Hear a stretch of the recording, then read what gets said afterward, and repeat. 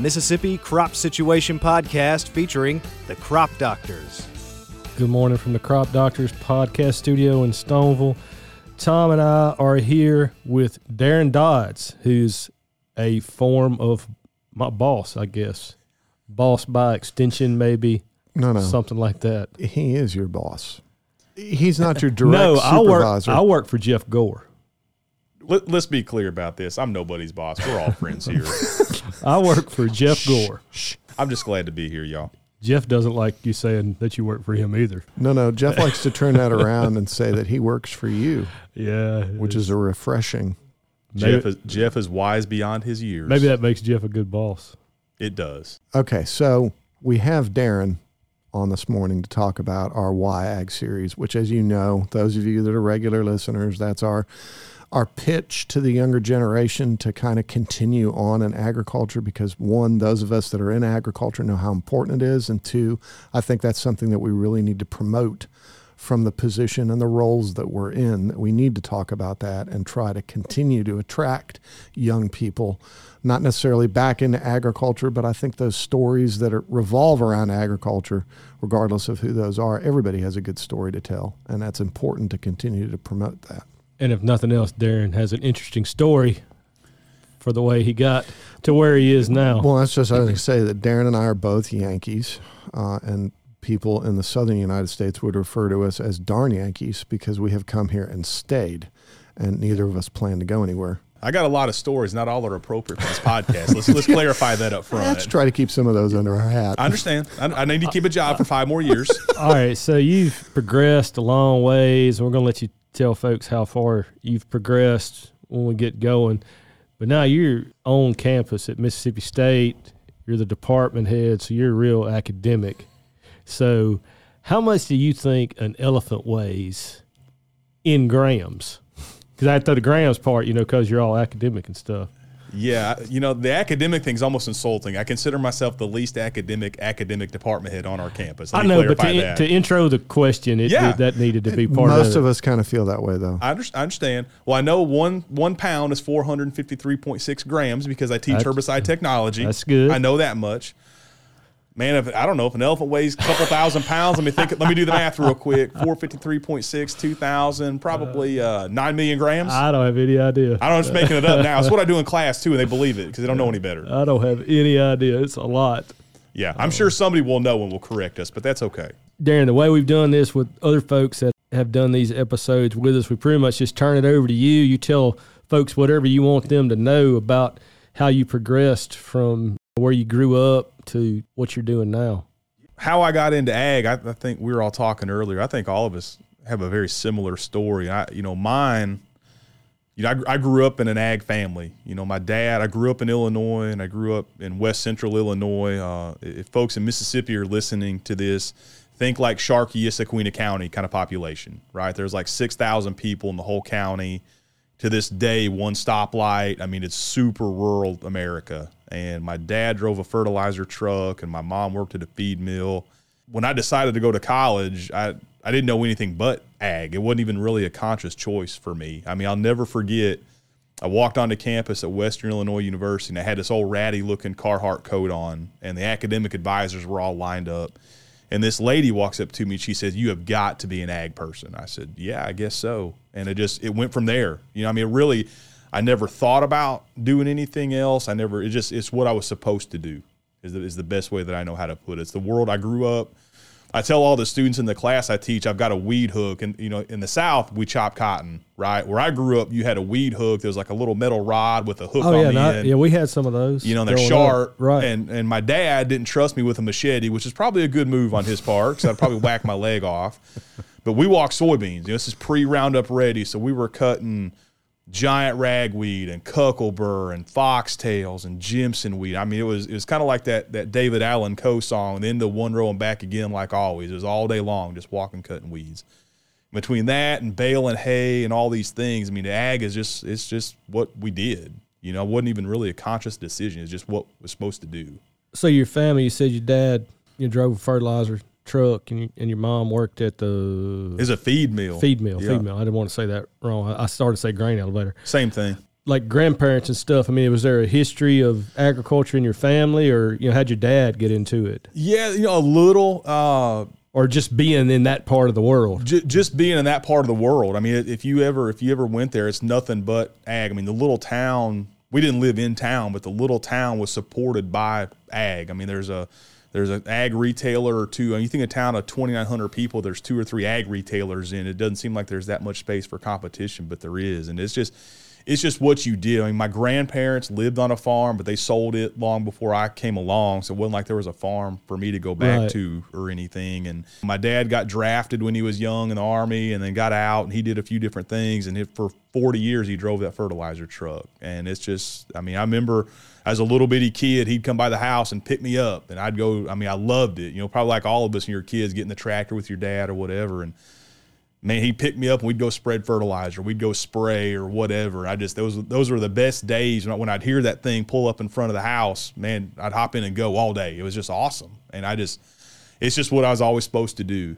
I would have loved to went home and farm, but there wasn't a farm to go home to, so to speak. And if you know anything, I mean, we know how expensive land is, but if you look at land prices in that part of the world today, especially, it is utter insanity. I mean, I'm seeing farmland up there sell today for $24,000 an acre. I mean, I don't even know how you get into farming up there in these days, let alone back then when I was really broke coming out of college. So going to Western Illinois, was that something your mom and dad encouraged, or did you do that on your own, or what? I guess kind of what was their plan for you? No, man, look, it's a great question. I'll tell you, I don't know that my dad ever really had a plan for me to go to college. My mom always wanted me to. When I was about 15, my mom got cancer, and then she had a stroke, and she died about 2 weeks before I started college. And I think part of the reason that I stuck it out is because she wanted me to do it. She didn't really want me to say ag or anything else. She just wanted me to go to college, and I'm lucky I walked in, and that academic advisor kind of picked me out of the crowd, and I still got that Carhartt coat. But she kind of picked me out, and I'll be honest, kind of what helped me, there was a guy there, Gordon Roskamp was a weed scientist there. And probably much like y'all, he picked me out of class one day and told me, I might want to think about this or that or the other. And I'd done a couple of internships, and I was washing trucks and I was delivering seed. And I just decided I wanted to do something different. I went and knocked on his door, and he asked me what my GPA was and what I've been doing. He made one phone call, and that I've told everybody this, that one phone call absolutely changed my life. He called, at the time, was Zeneca Ag Products, and they were looking for some interns, and that got me on the road to there, and that put me on a road, and that put me on a road, and that's how I ended up here. But it's funny how you go back and you can pinpoint it, but one phone call literally changed the course of my life. My plan, I'll never forget, there was a car dealership out there at the edge of town where I was going to school, and my plan when I graduated, there was a Ford truck sitting there. I was going to buy that Ford truck, and I was going to go drive that fertilizer truck like my dad did, and that was my plan. My plans aren't much better today as a department head, but that was my plan. And he made that phone call, and I ended up moving. That's how we ended up in Mississippi and been here 20-something years now. It's just weird how you can really, at least for me, I can pinpoint that one thing that changed the whole course of where I ended up. I've heard you say that before. But I kind of had the same thing. I did an internship with American Cyanamid in college. Probably didn't even know grad school was a thing, and sure didn't know weed science in grad school was a thing. And I don't guess I've ever said it as explicitly as that it changed the course of my life. But it probably, looking back on it now, probably did, because that was where I even heard the term weed science for the first time, and Chris been doing it a long time since then. I mean, he did. He called. There's a guy named Dave Thomas, I think still works with Syngenta today. He called them, and they were looking for interns. And I remember I went over there. Again, I grew up I didn't own a suit or nothing. I went and bought a suit for this interview. And, I was in high cotton. I had this fancy suit on. And I walked in. They started talking about these interns. And they said, I was looking for a 3-month internship, right? I was just going to move over there for the summer and do it and come home. They said, well, we don't need any 3-month interns. We got them. We need a 6-month intern. For whatever reason, blinked, and I said, look, I'll do 6 months. It wasn't even a conscious thought. I'll do it. And man, when I did that internship, the guy worked for a guy that was at Purdue on the faculty. And I got over there and I met a guy named Case Medlin who came out of Mississippi State. And he told me to call David Shaw, who was here. So I called Dr. Shaw and ended up at Mississippi State to go to school. And our plan was to stay 3 or 4 years, get done with school, and then go on about whatever. And 20-something years later, we're still sitting here. It all goes back to that one phone call he made that day for me. It's really weird. So don't gloss over the detour you made through Indiana at Purdue, because I know that's a pretty big deal too, because you worked for some weed science-wise, some pretty stellar guys. I won't even hold it against you as an IU grad. I understand. I mean, that's the only thing that I'll point out there is that I try not to hold that against folks that are Purdue grads, because I went to Indiana. I understand. It's the much better school in the state of Indiana. It just depends on what you want to do. It just depends on what you want to do, right? There's truth to that. Yeah, that's right. But, it was interesting. The guy that I went to Purdue to work for he was a USDA guy and whatever, and he ended up leaving the university. But I ended up working for a guy named Tom Bauman, and Tom was an extension weed scientist there. And he was when he concluded his career, they named him an Indiana Master Farmer. I mean, he just had that much impact with those growers in Indiana. But I also worked with an old guy named Merrill Ross, and Dr. Ross and his wife wrote what I would consider one of the fundamental weed science textbooks. And he's passed now, but if you ever saw Dr. Ross, you would not know that he had taught 40-something years and was this esteemed professor. He's a short little old guy, and clothes were always wrinkled up, and his teeth were all nasty and had broken glass. You would never know how brilliant that man was. But between Dr. Ross and Dr. Bauman, they were just awesome. Ross spent most of his career in southern Indiana doing Johnson grass work, and he taught intro to weed science for 40-something years. And I was very lucky with those two, especially. I was really, really lucky. There's not too many guys that can say they literally worked for the guy that wrote the book. That's true. But he did. He did. I know the textbook you're talking about. That's probably the one we used when I took weed science at LSU. Well, it's fun, even the connection with you and I, Dick Oliver, who you worked with at Arkansas, went to school at Purdue. So that's true. Even kind of a weird little old connection. Darren, you point something out that just rings in the back of my mind, is that I think lots of younger folks that grow up with the type of upbringing you had in that general area, they want to get out of ag. They want to move out of that place, and everything you did and all the doors that opened in your career and your life and starting out and going and doing internships and those things, everything puts you on that path to stay in ag. Yep. And talk about how you think that you relate that to your extension program, and even what you do now when you talk to young students about the need to continue for ag and people to continue and stay on that track wherever they grew up to get involved and vested in agriculture, and how important that will be in the future. Again, I think back to riding with my dad in that fertilizer truck. When we'd get done, we'd go back and hang out in the shop with those guys that worked out. And, probably much like all of us, there were some things that were discussed in that shop that are totally inappropriate for this podcast. But I credit a lot of that when I took this extension role. I credit that because I feel like I could talk to people. I wasn't somebody that was such an academic that I couldn't talk to a farmer or a retail person, whatever, because I grew up in that retail world. And I think a lot of that I owe back how I grew up, I guess. But to your point about young people in ag, I've told everybody. I've got a daughter that's about to be 15. I've got a son that's 12. If they said I want to do agriculture, I really couldn't tell them no. And the reason I say I think about, and Jason, you have a similar story. Tom, you do too.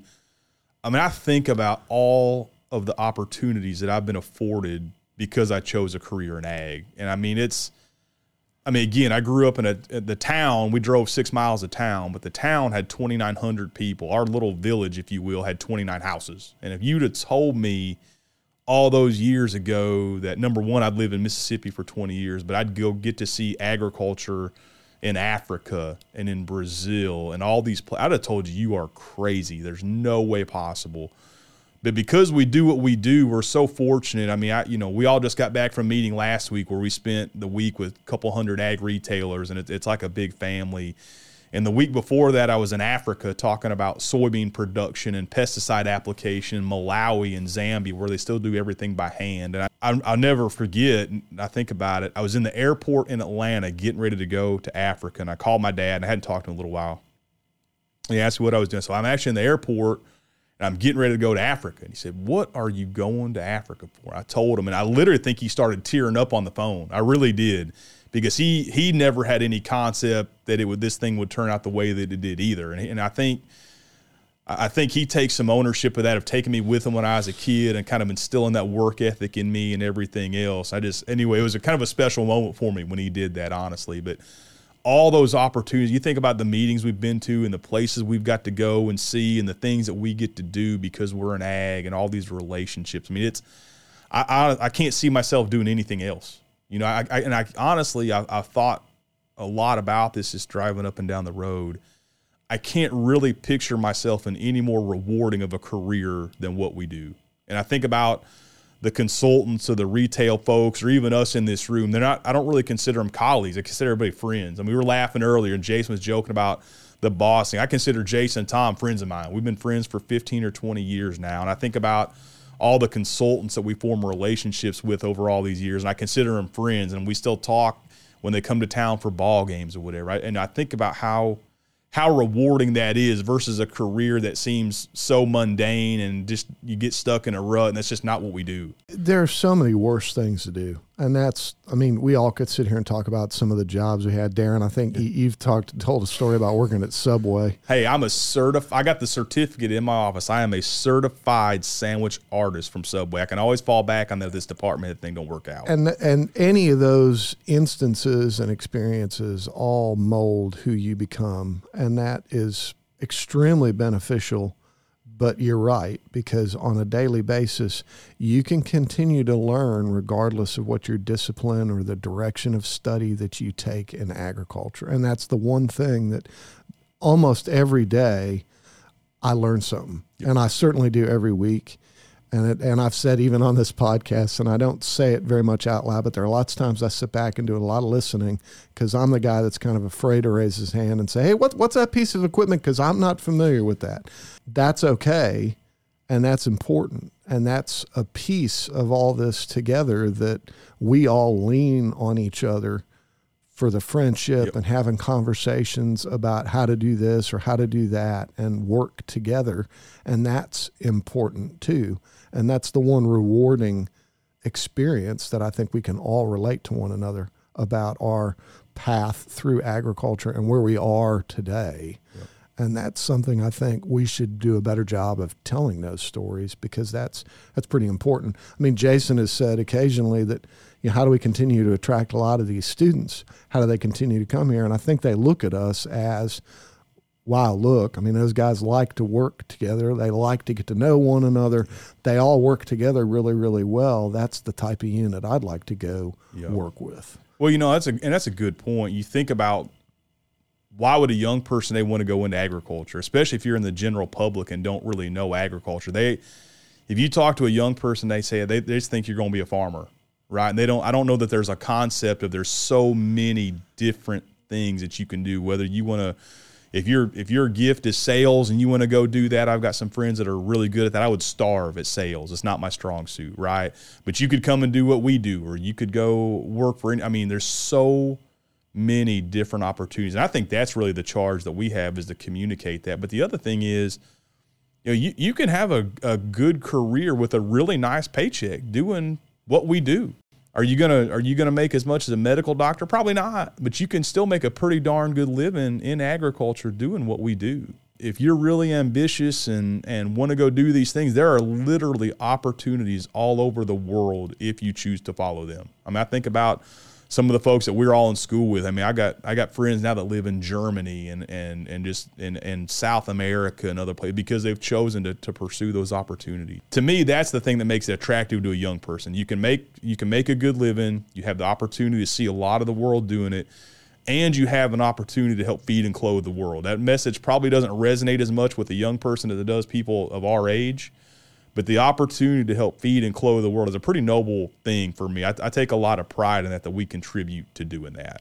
Speaking of opportunity, just take a step back and finish the story of how you ended up where you are. So you're at Purdue. You mentioned Case Medlin, and I know Case. And so Case was down here. He went to Purdue. Yep. And then you came down here. The first time I remember meeting you, and I was sitting here thinking, when did it wasn't the first time I met Darren. I remember meeting you at the weed contest in Knoxville, Tennessee. When you and Daniel were first and second. So, you were there. Tom Barber was there. Nathan Buring was there. Guys, we've worked together a lot over the years. That's the first time that I remember meeting you. So just tell us how you ended up in Mississippi coming from Purdue. Yeah, well, again, it's opportunity. I was there and I figured out that school wasn't too bad, right? I mean, I was never a superstar student, but I did enough to get by.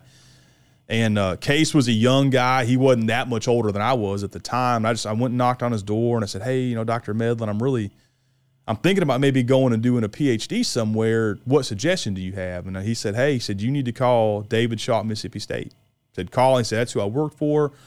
So I emailed Dr. Shaw, and he said, yeah. He said, come and visit. And my wife and I came down and visited in the summer of 2002 and met all the students. And I'll be honest, we looked around at Texas A&M, and we looked at, University of Wyoming.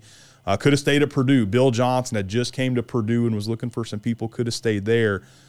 But the thing that brought us here, and really the thing that's kept us here for all these years, is the minute we walked in that room, all those other students made us feel like we belonged. Like they didn't care that we were from Illinois. None of that mattered. We walked in and sat down, and they made us feel like we were part of the family. And that resonated with my wife. It resonated with me. And I've even seen that afterwards. Again, our plan was to come and get a degree and then go on about our business. And man, we just got embraced. I think about how all that happened looking back on it. Angus had just came to Mississippi State, and then Tom came in about the same time I did, and you came to us not long thereafter. And we just had amassed this team of like-minded people that got along together. I mean, heck, we hunt a little bit together now, even still. And again, it's that family atmosphere that brought us here and has kept us here. Y'all had a great group of guys back then. I mean, I was in Fayetteville. We were all in school at the same time. That was a really cool bunch of guys when y'all were over here. But it was everywhere. I mean, it didn't matter. You were at Arkansas or folks were at LSU. It didn't matter. We'd go see each other at meetings or these things, and we'd all hang out and stay out too late and all that stuff. So you worked for Dr. Shaw, or you came to work for Dr. Shaw. He's our provost now. We laugh about Jason was giving me grief about being the boss. Dr. Shaw really is the boss. Yeah, he actually is. Dr. Shaw is number 2 in charge at all of Mississippi State. And funny thing was, I TA'd with Al Rankins for about 3 semesters, and Al Rankins is literally everybody's boss because he's the commissioner of the Institution of Higher Learning. It's so weird. I came to work for Shaw, and he was kind of climbing in his career path at that time. And, man, I got to give my good friend who I just saw yesterday, Tom Barber, credit. Tom had just moved into the cotton specialist job here at Mississippi State.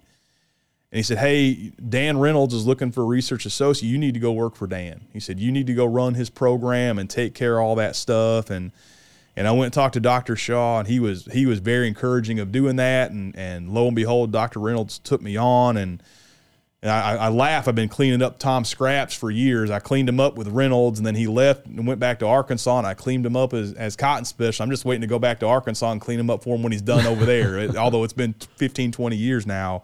But, yeah, Dr. Shaw was great, and it was just, again, it was opportunity. Dr. Reynolds offered me that opportunity. It was a chance to kind of run a program. I'll be honest, I grew up in corn and soybean country. I felt like I was doing okay with that. It was a chance to learn cotton. I felt like, man, I'm in Mississippi. I need to learn something about cotton.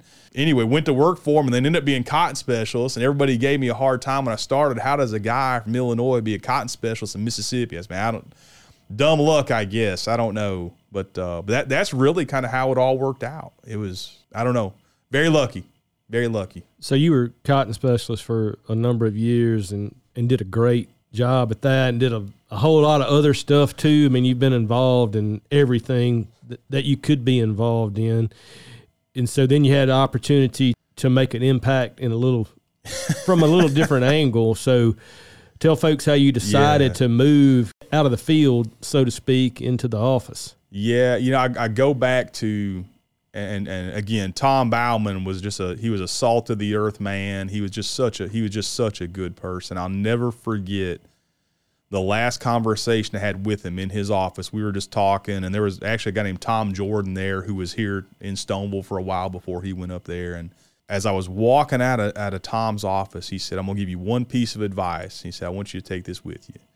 He said, most people that get a PhD are not any smarter than anybody else. They're too stupid to quit. And it fit me because I'm not an academic superstar. But to circle that back to your question, when this department head role came up, it was an opportunity, quite honestly. And I absolutely loved being the cotton specialist. I loved it. I felt so embraced by our consultants and our retailer and in our group. I felt so embraced. But I felt like it was an opportunity, right? And I looked around at the department and, hey, how can I help our department? And again, it's not because I'm smart. Really, it's because I'm too stupid to quit. It's what it boils down to. But I really saw it as a chance to help plant and soil sciences. And if you know anything about our department, we are a really, really big department from a faculty standpoint. When we were full up on faculty, we're somewhere north of 55 faculty in our department. It's one of the biggest departments on campus. But the other thing, like the rest of ag, is we're a little bit top heavy with respect to age, right? We've got a lot of folks that have been here a long time, and I knew there were going to be some retirements and some folks were this kind of continually cycling to other jobs. But the opportunity was to help bring in some people to set the tone for our department for who knows how long. And there were some other opportunities too. I mean, we've been sports. I've been able to renovate some classrooms and do a little teaching, but the real opportunity I felt was to help bring in a good core group of folks that teach, that do extension, that do research, and really set the tone for Mississippi State and our farmers and our students and everything else. And that's why I did it. I did it because I wanted to, much like I wanted to help all of our cotton farmers and everybody else, I wanted to help our department become a better department as a whole. And it's one of those things, you know, when you're young, you want the focus to be on you. Almost like a millennial. You know, hey, I want the spotlight to be on me. And in the role that I'm in now, the spotlight should absolutely not be on me. It should never be on me. The spotlight should be on the people, Jason and others that are out there doing it. I consider myself successful if I can help facilitate that in some way, shape, form, or fashion, whether it's getting people together, forming a team. If I can help do that and I'm doing it from the background, that's where I need to be. And I just that's the mentality I really tried to bring to that office. I tell everyone, we were joking earlier, I'm like the least academic department head at Mississippi State, but I also wear that badge with a lot of pride, to be honest with you. We talked about growing up on a farm, growing up around farming. Tom talked about opportunities. So what do you say to a kid that, you know, maybe comes and sits down in your office, yep, he's visiting Mississippi State? Yep. How do you sell that to him? How do you sell plant and soil sciences at Mississippi State to a kid that's visiting schools? At a time that I want to add in there that there are a lot of people in the general public and throughout this country, and even at some universities, because I've worked there, that consider the word agriculture a dirty word. They don't think we should use that word. Yep. No, and I've had that opportunity over the last 3 or 4 years. And I'll be honest, I try to sell them, if you will, on the same thing that sold me on Mississippi State. So we'll sit down with a student and their parents, and I try to talk to them about how welcoming the ag community is and how welcoming. Like when I teach classes, it's funny. You can watch. There's all these groups of students that they walk in and they sit down together and they leave together, and you see them on campus and they're together, and you see them out and about. I mean, Starkville's a relatively small town. You see them out and about in town and they're together. And I try to sell them on the sense of family that you get in ag, right? And I'll give our department a lot of credit. I feel like we do that as well or better than anybody. I think about, and we've done it together for 15 or 20 years now, when we go to this ag consultants meeting in the springtime, if you sit back and listen to those guys talk, they still talk about when they were in school together. Hey, we skipped Varco's quiz on Friday to go fishing wherever, and they still talk about those relationships that they made, and that's attractive. You know, people want to fall in with like-minded people, and that's really the way that I try to sell it, or at least maybe set the hook, if you will. But then I try to talk about all of the career opportunity, and it doesn't really matter what you want to do. If you want to do sales, or if you want to do research, or if you want to be president of some multinational company, I mean, the opportunity is there. And then you factor into that, you can make a good living doing it. You get to travel a fair amount of the world if you want to, seeing that. And that's how I try to sell what we do. Because to me, I wish somebody would have told me that when I was 19 years old at Western Illinois sitting in a crop production class, because nobody did. I had to, much like Tom said, I didn't know anything about graduate school. I kind of muddled my way through it.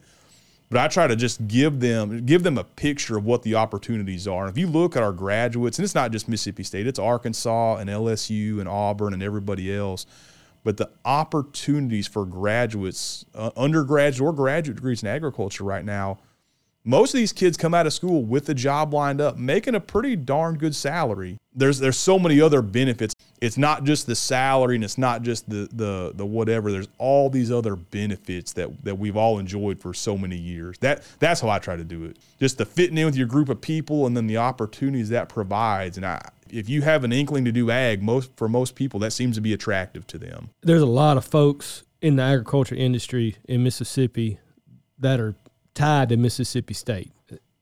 If they didn't go to school there, maybe they're a huge fan of the baseball team or the football team or all of the above. And then, but a lot of guys also went to school there, like you mentioned. The Consultants Association, they're super engaged with what we do. You know, a lot of those guys can probably describe what a lot of us do in pretty good detail. And there's retailers, too, that are really dialed in, and then management and those companies, too. Yeah. So what do you tell that group of people about plant and soil sciences at Mississippi State right now?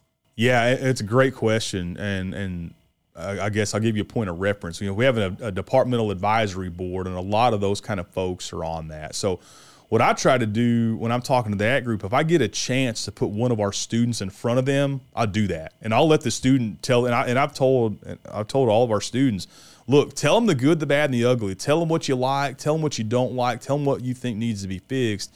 And more times than not, the student comes in and they talk about how they formed this group of friends, and then they've got an internship, and then that's led to a career, and they've got all these opportunities to go do these things. The thing that stands out to me is if you look at our students, and Jason, you've been a beneficiary, Tom has, I have, we have some really, really good students. I mean, at that undergrad level, and we have some students that are just, some of them are much like I would probably Jason or Tom or whoever. Most of them are much more talented than they give themselves credit for. They were like me or you. They needed a little encouragement, right? They needed that one person to make a phone call for them. And I've tried to help make those connections, whether it be with somebody that may hire them or getting them an opportunity to go see things they didn't see. But I think we've done a pretty good job of that, and our graduates seem to be in demand. There's not many that go out of here that are pretty good at what they do that don't have a job lined up before they leave. Most know where they're going, and most of them, when they get gone a year or two, they look back and think, man, at the time I was kind of sick of being in school, but they look back and they think how much fun they had and all the things that were so good about that experience.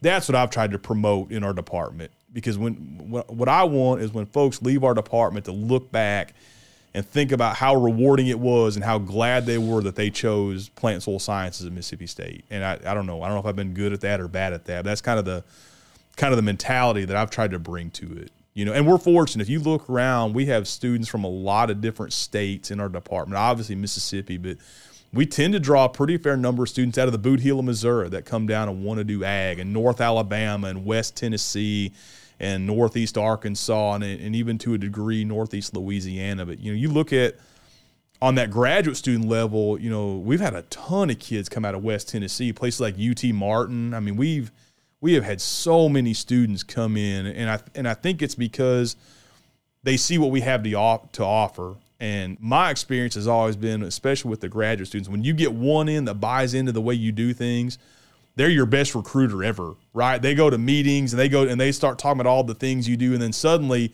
you've got more kids coming to you than you have money to pay for, right? And it's almost like success breeds success.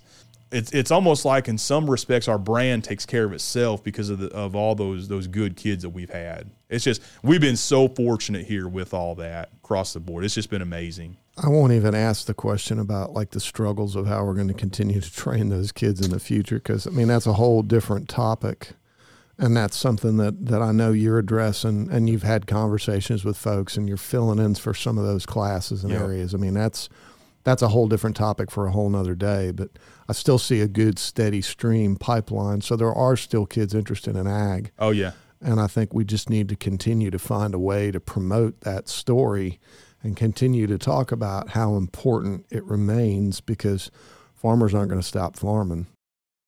Well, man, Darren, I appreciate it. I appreciate you being department head. From those of us that do what we do, you kind of fell on the sword doing that. And I'm proud that you did. I'm proud that Jeff is the interim director here at DREC. We teased about that earlier. You know, I hate that y'all are not, I don't pass y'all on the road, so to speak, anymore, but I'm glad that you felt compelled to take advantage of an opportunity, but then also to help kind of move the train on down the tracks too. So I've always valued the working relationship that we have. And I appreciate you doing what you do now too. Well, I'll tell you, it means a lot. It's one of those days, if you're a crazy type A, and for those of you that know me, you know, I'm like an insane type A personality. But there's a lot of days that I'm laying in bed in the morning or driving down the road in the truck. I wonder, man, am I really doing what I'm supposed to be doing? I mean, there's no manual. I didn't walk in, there was a manual on the desk. Here's how to be a department head. That didn't exist. You know, so you kind of just wade your way through it. But at the end of the day, what I've tried to do is I've tried to treat all of our people like I want to be treated, right? I've tried to, regardless of how mad I may get in my own head, I've tried to treat people the way I wanted to be treated. And I've tried to be encouraging. You know, nobody wants to go into somebody's office and get beat down and all that stuff. So even if it's a bad situation, I've tried to find the bright side and be encouraging as much as I can. And really, I'll be honest, I found it as long as I've treated people and talked to people the way I want to be talked to, there's been a little bit of uncomfortableness there. But for the most part, it's actually been pretty good. You know, most folks get it, and it's been pretty rewarding. And I'm hoping in the next few years, as we get some new folks in and kind of reform some of the members of the team and keep working with these students, I'm hoping that just kind of keeps blossoming, if you will. It's kind of my goal for all this. But I appreciate your kind words. It means, you being a friend of mine, it means more than you think coming from you. I can tell you that. If you've ever heard Darren talk, it shouldn't be surprised that we ran a little long.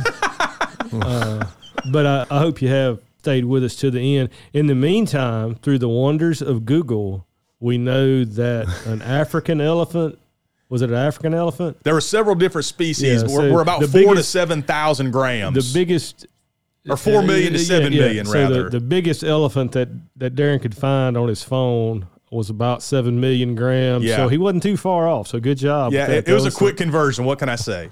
That academic in him really helped. Hey, stop that. Stop that. Thank you, Darren. You telling your story and the formative years, I think, is important. And that's, I think, what lots of young folks need to hear. That. Well, if I'll say this, if there's any folks that have kids or young people that are actually listening to this, I would tell you, if you have any inkling that you might like agriculture, give it a look, because I'm telling you, Jason could tell you, Tom could tell you, I have got to do things that I never thought possible. Never imagined. I mean, the one thing I tell people all the time, don't be shy. Yep. If you want to know something, if you want to ask some questions, if you want to go ride with us for the day or go see how we do some of these things, call and ask. Yep. And we're not shy. We don't expect other people to be shy. And I think sometimes that might turn some folks off, but yeah. But what they may find is that they may find that there were doors open that they didn't even know there was a door there. And that's what happened to me. It's what happened to several of us in this room. And there's just a world, there's literally a world of opportunity out there if you choose to pursue it. Thanks, man. Thank you. The Mississippi Crop Situation Podcast is a production of Mississippi State University Extension.